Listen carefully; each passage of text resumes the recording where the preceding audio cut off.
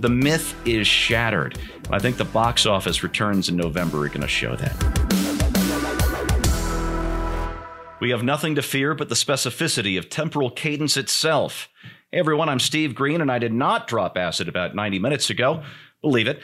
But I am here with Bill Whittle and Scott Ott for Right Angle, brought to you by the members of BillWhittle.com. Gentlemen, I was paraphrasing a top White House economic advisor, Jared Bernstein, who was asked by reporters on, I think it was Monday of this week, it might have been Tuesday morning, why the White House had stopped using the word transitory to describe inflation.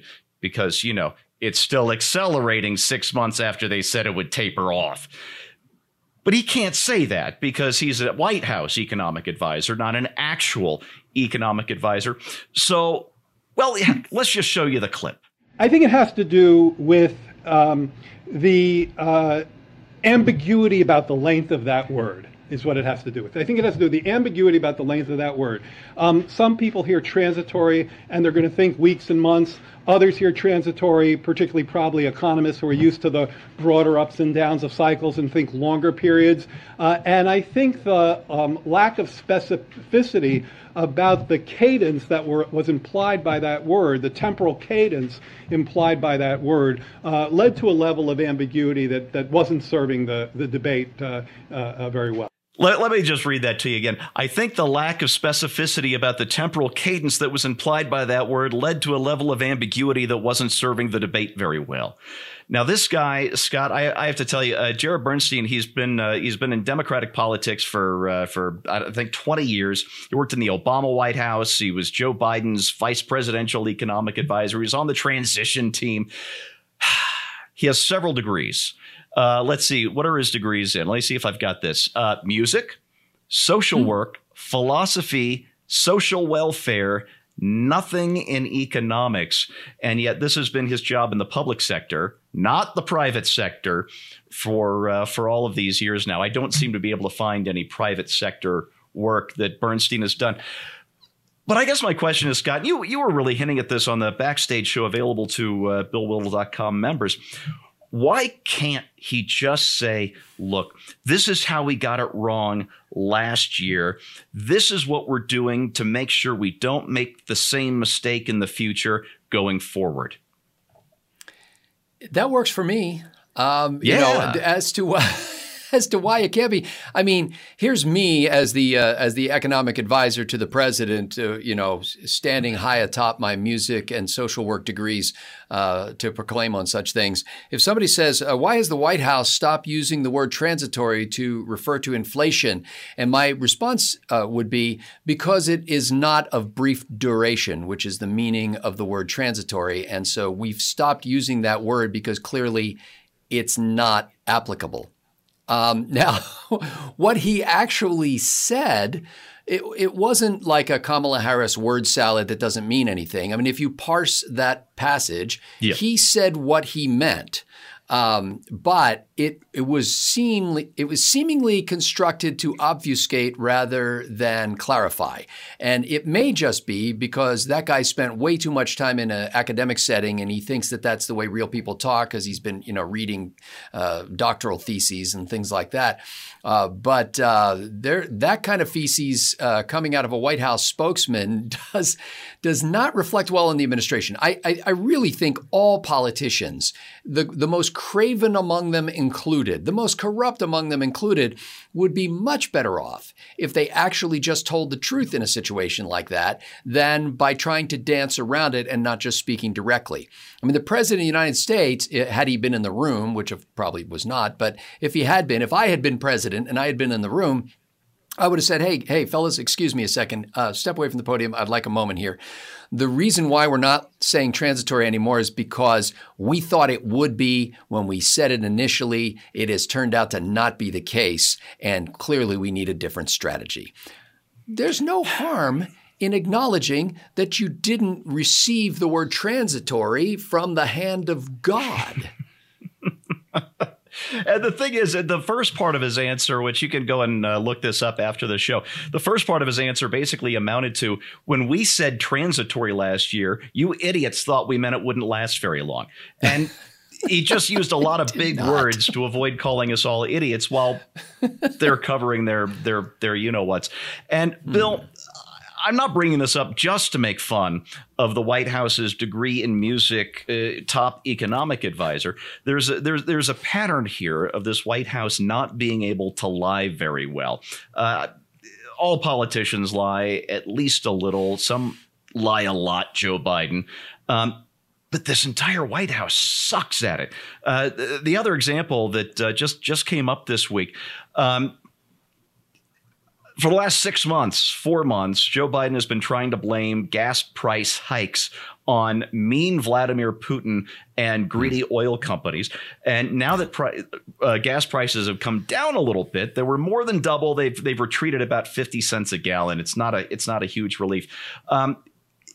Joe Biden is taking credit for this. My policies are working, instead of giving credit to nice Vladimir Putin and, the very generous oil companies. It's just, Bill, it's so transparent. It makes me think that the people in this White House must be as stupid as they think we are.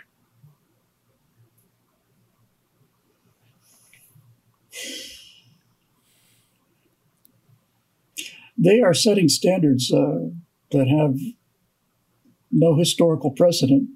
In regard to the specific topic, you both pretty much said exactly what I was going to say.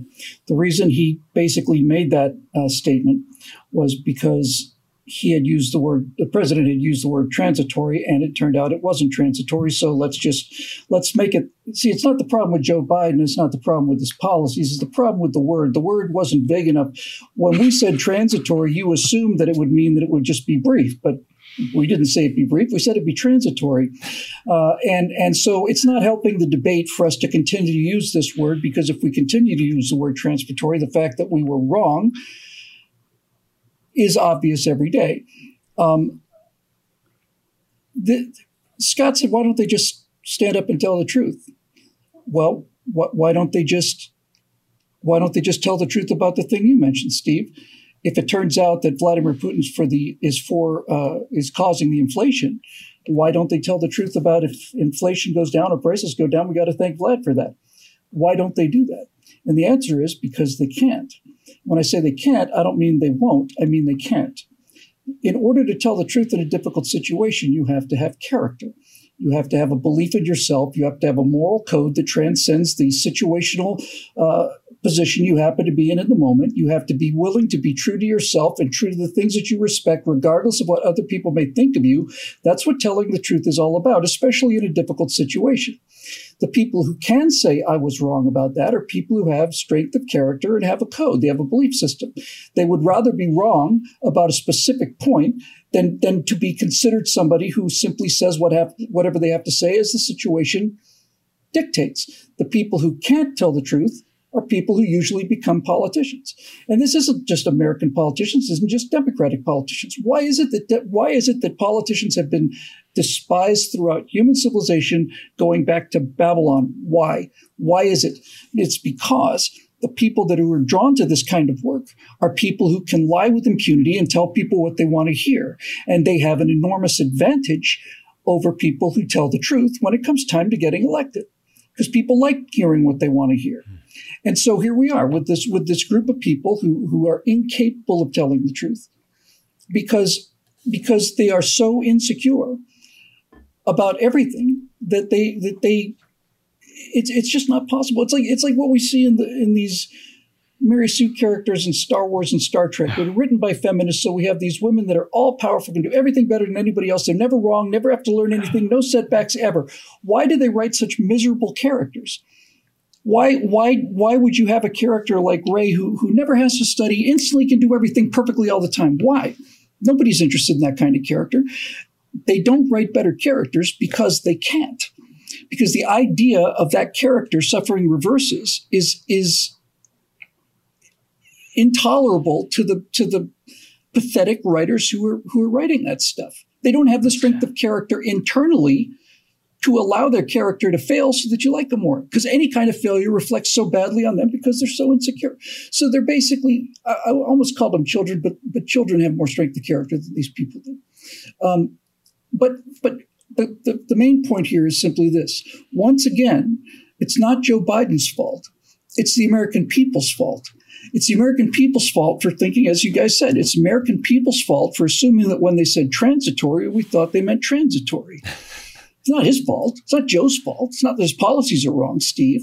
It's that the American people are so unreasonable that we had to change the term because you guys kept thinking that transitory meant transitory, when what it really means, of course, is a period of undisclosed time, dependent on circumstances, prevalent to the system and indicative of current economic trends, which may be fluctuating at different levels at all times across the board. International situation, of course, impacts all of this stuff. And when you factor in all of these variables and so on, see, you guys are wrong again. Yeah.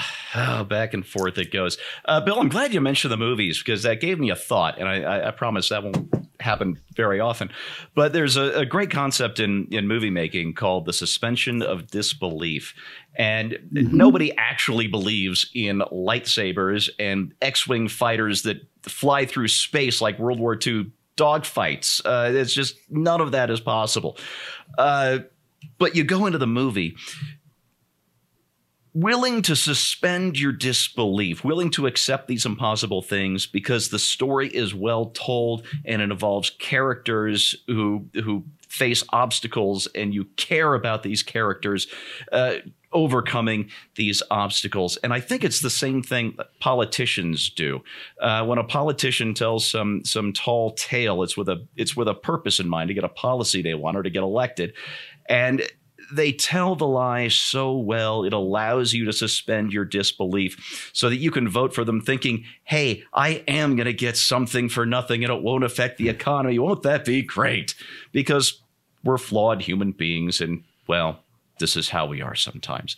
And I think back over the last three presidents, Barack Obama was great at this. Terrible, corrupt, red diaper baby Marxian, but really good at getting people to suspend their disbelief that his idiot policies were going to work. George W. Bush mostly sent out people to lie for him because the Bushes can barely talk. Let's just kind of ignore that part.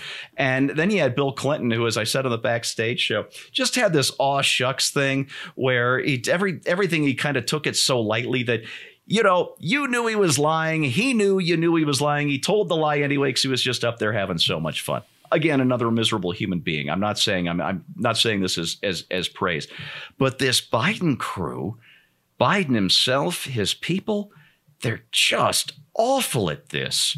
You are not willing to suspend your disbelief anymore when Joe Biden says, oh, I lowered the price of gas, even though it wasn't my fault that it went up. You aren't willing to suspend your disbelief when they say, oh, we never said it was transitory. No. The myth is shattered. I think the box office returns in November are going to show that. That's your right angle on that, brought to you by the members of BillWhittle.com. Hey, a quick reminder. Content like this needs sponsors like you. So if you like what you see, go to BillWhittle.com, become a member, or just make a one-time donation. Tip us $1 if you like the show. It keeps us on the air and it keeps you informed. Thanks for watching. We'll see you next time.